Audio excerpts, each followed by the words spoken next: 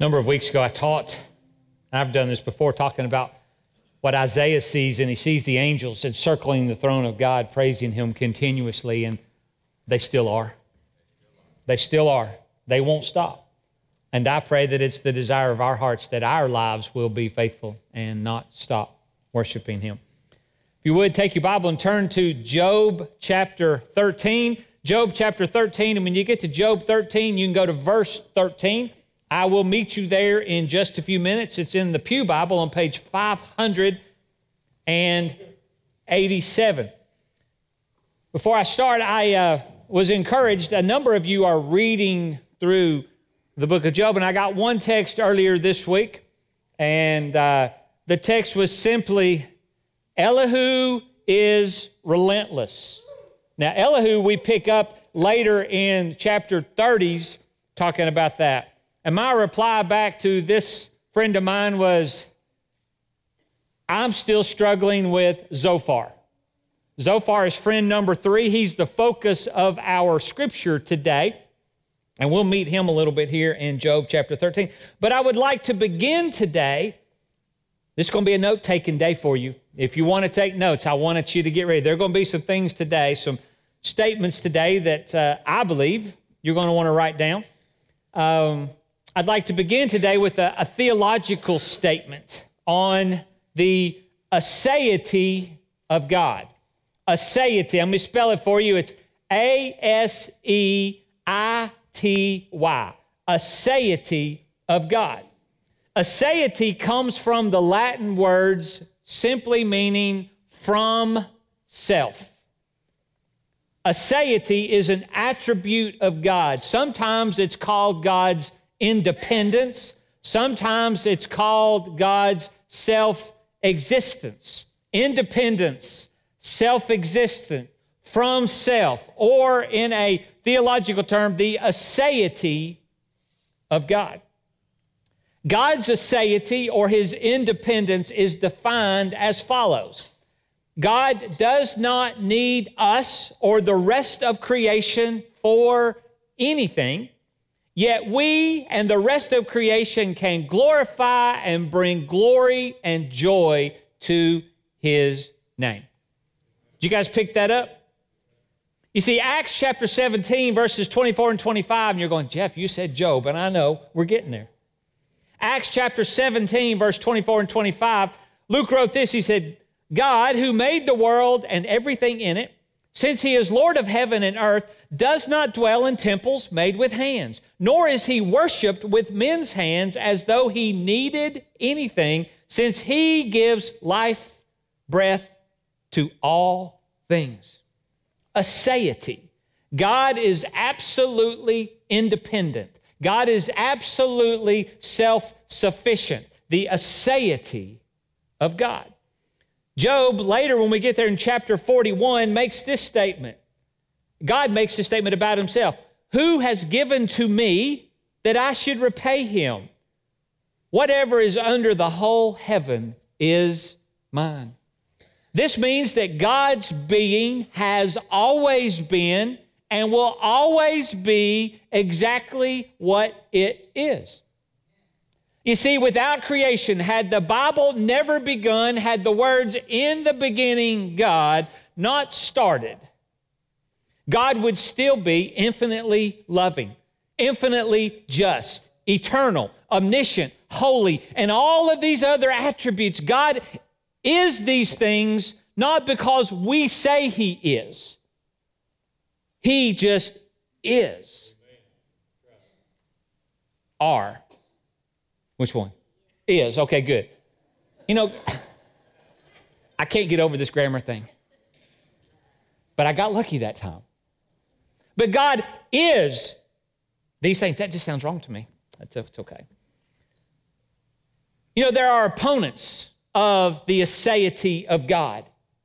That this attribute about God, they claim that if God is this independent and this self-sufficient, that your life cannot be meaningful. They're saying if God doesn't need us, then what value can we bring? Can I tell you that the answer is can your life be valuable and meaningful and have purpose before God? The answer is yes. Yes, because God created you in His image. God created you and called you not just good, but very good. God created you, called you very good. Isaiah 43:7 says, everyone who is called by my name, whom I have created for my glory, I have formed him. Yes, I have made him. Although God did not have to create us in order for him to be worth more, he chose to. You are a total choice of God. He made you, he loves you, and he desires to walk daily with you. If you're taking these notes, Isaiah chapter 62, verses 3 through 5 are paraphrased by me like this. It says, God says, you will be a crown of glory in my hand, for the Lord delights in you and rejoices over you. Jeremiah chapter 29, verse 11 tells us that God loves us so much that he created us on purpose, but he created us with purposes, with plans that were for our good and for his glory. You should understand and be thankful for the aseity of God, because it's his aseity, his not needing us to be great, that actually gives you your greatest potential, because he made you on purpose, with a purpose, to be a joy and a glory and an honor before him. And I'll just tell you that right now, sometimes I need to know that God has a purpose for me. Don't you? You might be going, I don't know what God's purpose is for me. While I will walk with you and Scripture will help you, and the Spirit's job is to lead you to determine what that specific purpose is. Here's the one thing. I will walk with you to help you find that purpose, because it's there. And if today you're going, I don't know what my purpose is, turn to God. He knows what it is. He created you on purpose with that purpose in mind. And I pray that you'll do that. God created you lovingly and purposefully. So today we complete our sermons of Job's dialogues with his three friends. Make sure you didn't misunderstand me. We are not completing Job today. Remember, we started July the 30th, actually. But for the last couple of weeks, we've been talking about all the scriptures with Eliphaz and Job, and then last week was all the scriptures with Bildad and Job, and today we cover all of the conversations between Zophar and Job. And in Zophar and Job's conversations, let me just give you an outline for your Bible. That way, when you go back and desire to read this later today or this week, you'll know what to do. Job chapter 11, Zophar's first statements to Job. Job chapter 12, 13, and 14 are Job's response to Zophar. Job chapter 20, Zophar's second statements, and in Job chapter 21, Job's second reply to Zophar. Zophar, unlike his other two friends, only speaks twice. Again, I encourage you to take time this week to read these chapters. You do not want to exit the book of Job without having read everything that Job has to offer. Now, you're going to find that this morning, as in the prior weeks, I've only focused in on how the Lord's led me this time or that time. I don't know that we can. God's word is so deep and so thorough that I don't know that we can cover it fully. I just know that today we're going to cover what I believe the Lord has laid upon us to cover today. Now, we're getting to the stand and read part here in just a minute, but we're not there yet. I need to get you caught up on Zophar. Chapter 11, Zophar continues to speak, and he continues to support he and his two friends' perspective. And if I were to summarize Job 11, 1 through 6, it would be, Job, you just continue talking. Your words are empty, but as your friend, I must reply. You keep claiming to be pure and upright. You keep claiming to know God.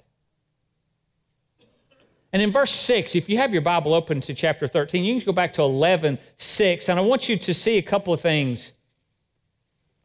Job 11:6 says this, Job, know that all you have faced. Now, we know what Job has faced. We've talked about it in great detail. His friend, I don't know that I want a friend like this. But his friend says to him in verse 6 of chapter 11, Job, know all that you faced is but a portion of what you deserve from God for your sin. Job says, his friend says, listen, all your loss of property, wealth, house, family, children, health, you deserve it all and so much more. And in verses 7 to 12, Zophar basically asks this one question. Job, do you really think that one can know God? Do you think that God is knowable? Church, let me just tell you before we even go, God wants you to know Him. He's given you His Holy Spirit. He's given you His Word with the express purpose of you getting to know Him. But look at this verse. Look at verse 12 with me. I'm in chapter 11 still. Look at this answer. He says, for an empty-headed man will be wise when a donkey's colt is born a man. Job says, listen, a man's got a better chance of being born from a donkey as a man than you have of truly knowing God. What an outlook. You're going, that's a funny statement. Yeah, but it's a sad perspective on what they believe. And in verses 13 to 19 of chapter 11, Zophar says, Job, you must turn to God. You must repent. And if you do, God will respond and He'll make all your challenges as what verse 16 says, as water that has passed by, water under the bridge.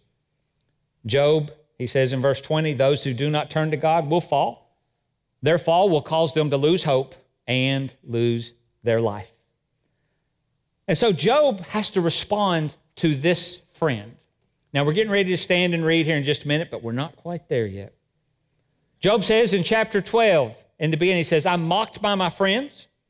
I've called upon God and He's answered me. He says, I have a relationship with Yahweh. Remember, we've talked about how Job has a relationship with God, the others don't. I am just and I'm blameless before God. Remember, the Lord agrees that Job's not really lived in a way that makes this discipline.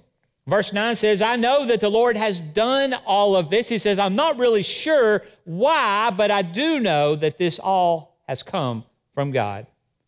And in verse 10, he said, in whose hand is life.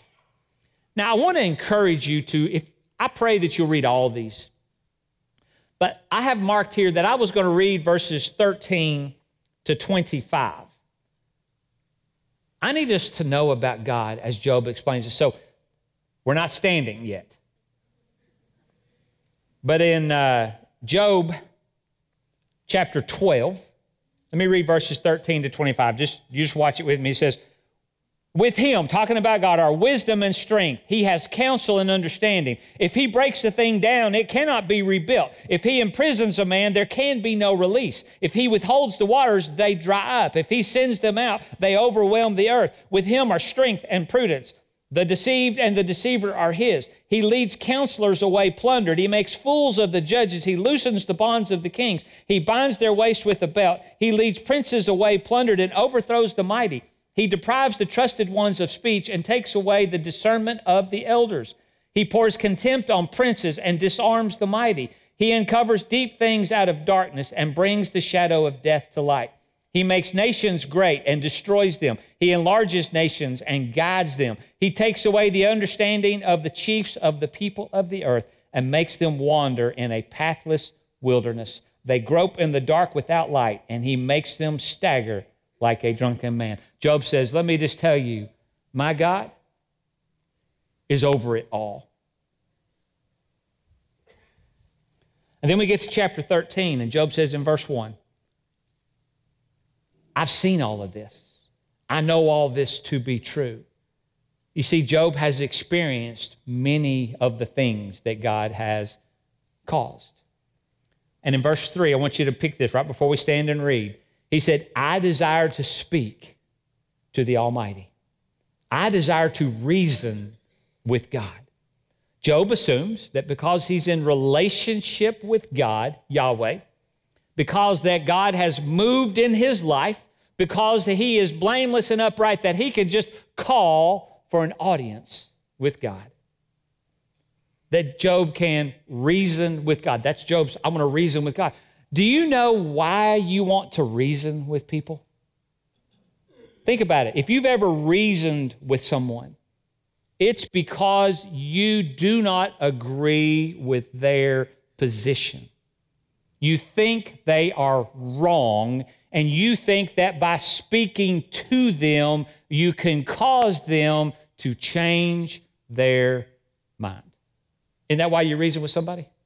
To try to help them come to a different result. And it's with all of that background that I ask you to stretch your legs, and we stand and read Job chapter 13. I'm going to read verses 13 to 21. Job chapter 13, picking up in verse 13, reads as follows: Hold your peace with me, and let me speak. Then let come on me what may. Why do I take my flesh in my teeth and put my life in my hands? Though he slay me, yet will I trust him. Even so, I will defend my own ways before him. He also shall be my salvation, for a hypocrite could not come before him. Listen carefully to my speech and to my declaration with your ears. See now, I have prepared my case. I know that I will be vindicated. Who is he who will contend with me? If now I hold my tongue, I perish. Only two things do not do to me, then I will not hide myself from you. Withdraw your hand far from me, and let not the dread of you make me afraid. Now let's sit down and talk about this scripture. Keep your Bible open. If you're a note taker, you're going to want to take a note or two as we talk about this. Now notice in these verses 13 to 21 that Job is actually talking to two different people. In verses 13 to 19, Job is addressing Zophar and the friends that are sitting there together. He says, I'm going to take my life in my own hands. I want to talk to God. He's already said that in verse 3. I'm going to come before God, and God and I, we're going to figure this out together. And in verse 15, he says, though he may slay me, which Job understands, this is not necessarily the wisest thing to do. I trust him. Job is expressing great faith and trust in God. Job is saying, okay, let's just take all of this before God, and if I'm in sin and come before him, I perish. But if I come before him and he allows me to stand, I'll be vindicated. There's an image of this. If you go back to Esther, if you were to think about Esther, remember Esther was trying to save the people, her Jewish people, and she had to appear before the king. And Mordecai, her uncle, said, you've got to appear before the king. And she says, but you can't just show up and talk to the king, because unless he puts the scepter towards you and invites you in, you lose your life instead. Well, this is similar to that, except Esther's not going before King Artaxerxes. This is Job going, I want to stand before God. And he says, and the same could be true. I will either be allowed to stand before God, or I will not be able to stand before God. And Job gets there. But he says in verse 16, but he will be my salvation. Verse 18, I've prepared my case. If I do nothing, I perish. Job says, I'm done either way. He said, I just would just soon come before God and let's just bring this thing to a head. Let's just deal with this. And I told you, Job speaks to two sets of people. When you get to verse 20 and 21, notice the pronouns get capitalized. Job is shot. He stopped talking to his friends. And when you go into verse 20 and 21, Job is now speaking directly to God. Let me read those again. Only two things do not do to me, then I will not hide myself from you, capital Y-O-U, you. Withdraw your hand far from me, and let not the dread of you make me afraid. Job is coming before God, talking to God, and he feels confident that if he can come before God request an audience with God. But it's interesting here. Job says, but God, I need you to do me two favors. I need to come before you. You and I need to reason together because I got to help you understand my situation. But God, before I can stand before you, I need you to do two things for me. That's what it said, verse 20 and 21. He said, these two things I need you to do. He said, one, I need you to take your hand off me. Remember, Job's under all this stress and all this pressure and all this loss and all this grief. And Job says, God, if I'm going to stand before you, I need you to relent just a little bit. I need you to give me just temporary peace, if not forever peace. I need you to take it easy on me just a little bit. And then he goes on to say, look in verse 21. Withdraw your hand far from me. He's saying, God, take it easy on me. And let not the dread of you make me afraid. In my notes, he says, this is what I just paraphrased. Lord, I know you're perfect and holy and righteous and majestic and just and all of these things. He said, but God, when I'm going to stand before you, I need you just to tone it down just a little bit. God, I can't stand before you if I stand before all of you. I need you to give me just a little bit. He's saying, Lord, can you just put your sunglasses on just a little bit? Remember Moses? He said, God, I want to see you. God said, no man sees me and lives. But here's what I'll do. I will pass by you. I will cover you in the cleft of the rock, and then you can see the backside of me as I depart. Right? Scriptural precedent here. And Job's going, you know what's interesting? This Job thing happened way before this Moses thing. Remember I've talked about the biblical chronological of all of these things? And so Job says, God, I need you to do two things. I'm really frustrated with you and I want to reason with you, but in order for me to be able to stand before you, I need you, one, to take it easy on me just a little bit. And I need you to tone your majesty down just a little bit. And he says, Lord, verse, if you'll do these two things for me, I'll not hide my face from you. You know what I read this as? Job says, Lord, let's bargain. Right? Lord, if you, then I. That's a bargaining statement. You ever bargained with God? Have you ever said, God, if you, then I?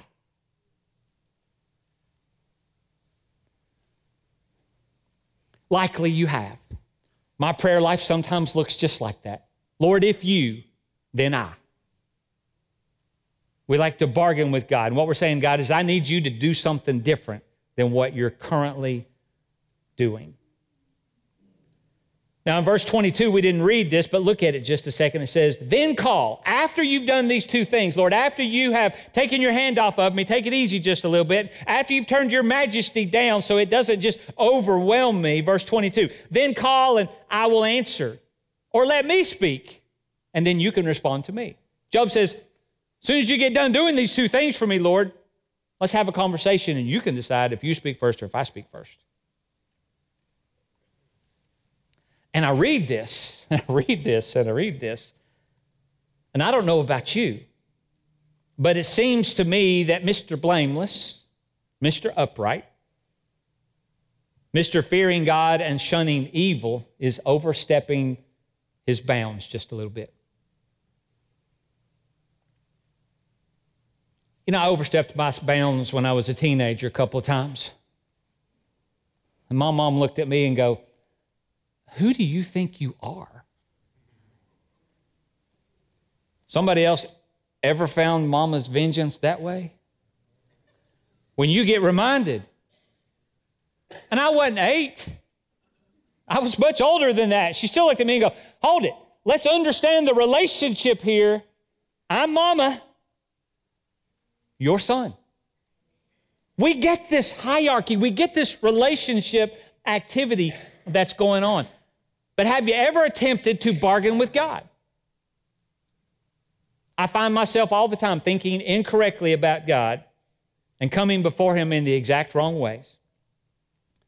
Do Do you know that God does not need to enter into negotiations with Job? You know how we know this? The aseity of God. God says, I made you because I love you and I have a purpose for you, and you bring glory and honor and joy to me. But I need you to understand, I'm not negotiating with you. The aseity of God, it's an important thing for us to understand. A number of years ago, I had an employee, and things eroded in our relationship to such a point that I asked this employee to do something. And they threw down what they had in their hands and they said, "You do it yourself, big boy."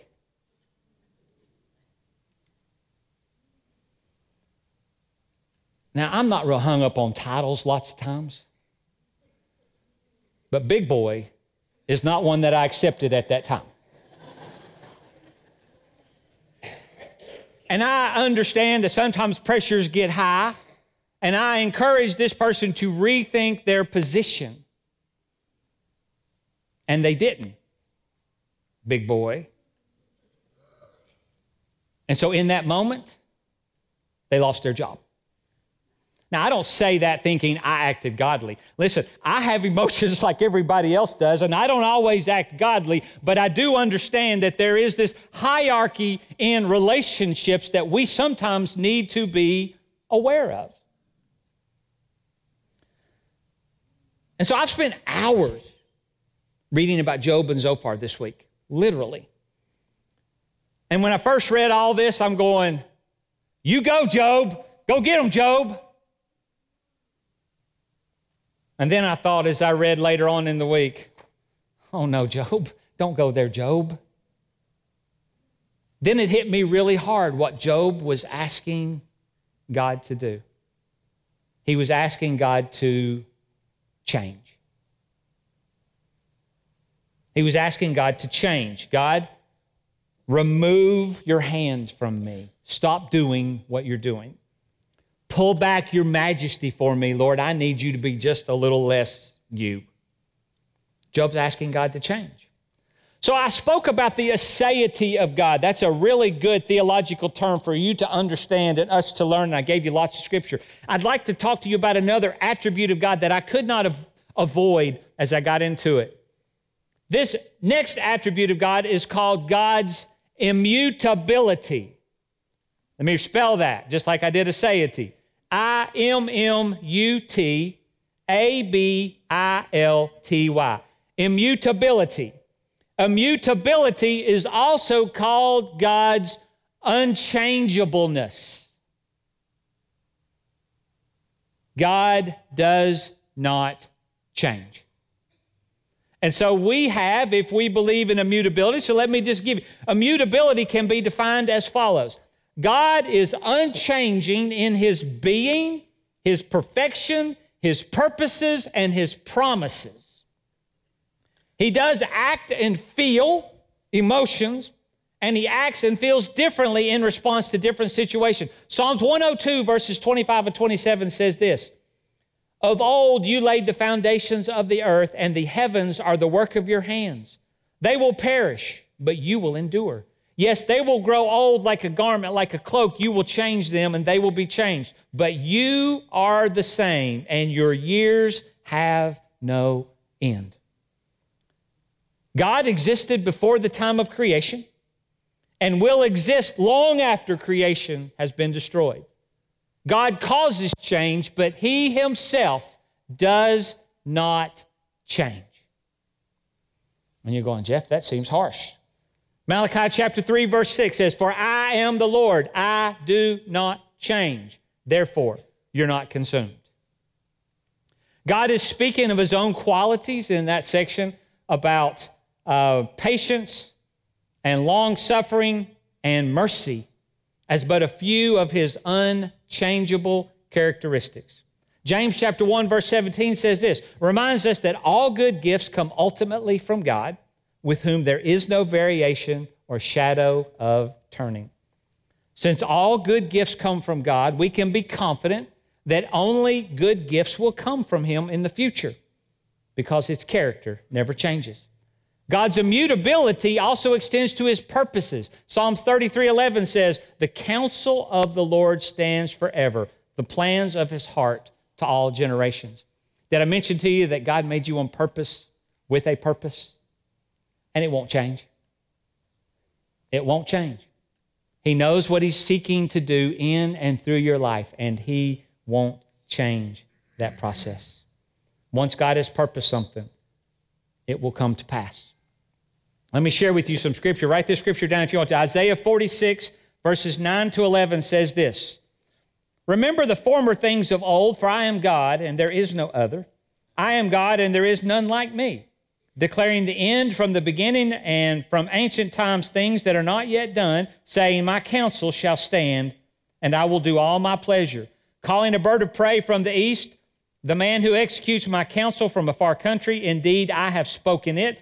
I will also bring it to pass. I have purposed it. I will also do it." God is unchanging in His promises. God will faithfully fulfill everything He has ever promised to do. God is unchanging. The scripture said in Isaiah 62, He rejoices in you. In Ephesians, He's grieved by us. Exodus, His wrath burns against His enemies. Psalm, He pities children. John 3:16, He loves with an everlasting love. We are His children, and we are to feel what He feels, live how He calls us to live. God's immutability, His unchangeableness, also makes Him infinite and personal. Read the statement. I took this straight from a theology book from Wayne Grudem. It says it this way, talking about God's immutability. "In the teaching of the Bible, God is both infinite and personal. He is infinite in that He is not subject to any of the limitations of humanity or of creation in general. He is far greater than everything He has made, far greater than anything else that exists. But He is also personal. He interacts with us as a person, and we can relate to Him. We can pray to Him, worship Him, obey Him, love Him, and He will speak to us, rejoice in us, and love us." And you're going, "Jeff, that's really cool theology class, but what does that mean to me right this moment?" Church, can I share with you that God being immutable, God not changing, is vital to everything you believe. Imagine for a moment if God could change. Just think about it for a second. If God could change, He could change in His perfections or change in His being or in His purposes or His promises. If He could, then it's reasonable that every change God makes, we would then need to review to determine if it was a change for the good or a change for the bad, right? Change is always for the better or for the worse. So if God could change, every time there was a change, we'd have to determine, was it good or bad? For if God could change for the better, being better than He is, if God could change for the better, then that meant that when you came to know Him, He was not His best possible God. You capturing that? Therefore, how could you be sure that He is now yet the best possible God? You get that? That's a tough thing. But if God could change for the worse, what kind of God might He become? And we just treaded into theologically deep waters right there. How could we fully trust our lives to a God who might change? How could we commit to something that we cannot fully know will be unchanging? How can we have faith? How can we know that Jesus will return? How can we know that we will have eternal life? If God is not unchanging, then the whole basis of our faith begins to potentially fall apart. and our understanding of everything gets brought into question. It's because our faith and our hope and our knowledge all ultimately depend upon a person of God who is worthy of trust. Because he's absolutely and eternally unchanging in his being, his perfection, his purposes, and his promises. Hebrews 13:8 says, Jesus is the same yesterday, today, and forever. Aren't you glad? Isaiah chapter 40, verse 28 says, have you not known, have you not heard, the everlasting God, the Lord, the creator of the ends of the earth, never faints, nor is weary. His understanding is unsearchable. Numbers 23:19, God is not a man that he should lie, nor the son of man that he should repent. He has said, and will he not do? Or has he spoken, and will he not make good? Matthew 24:35, Jesus said, heaven and earth will pass away, but my words will by no means pass away. Church, our God does not change. You can trust our God. While Job continued to struggle, to trust, to wait, he requested an audience with God to ask God to change. And before we condemn Job too much, we may look like him every now and then. When we find our situation and our circumstances are beyond what we think, are beyond what we can understand, we tend to say, God, can you change? Instead of, God, can you change me?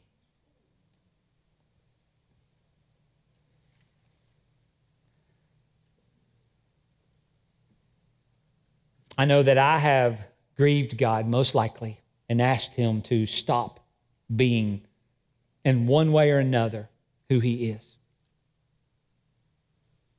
And I'm glad that God didn't respond to Job. I want you to recognize that Job says, God, I want an audience with you in chapter 13.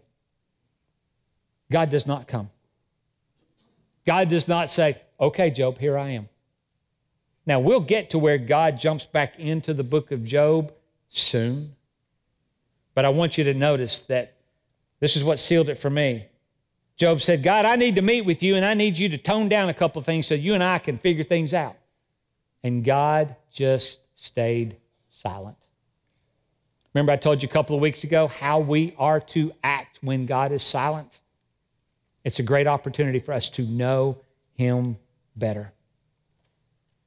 Wherever you find yourself this morning, whatever you may be struggling with, whatever faith crisis you could be dealing with, you are loved by a God who is unchanging.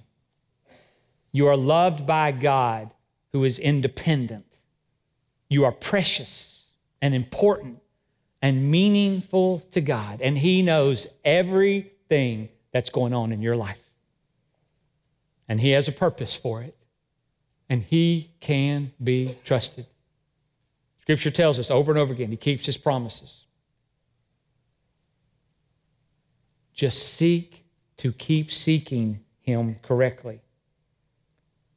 I am thankful that our God never changes, even when we ask him to.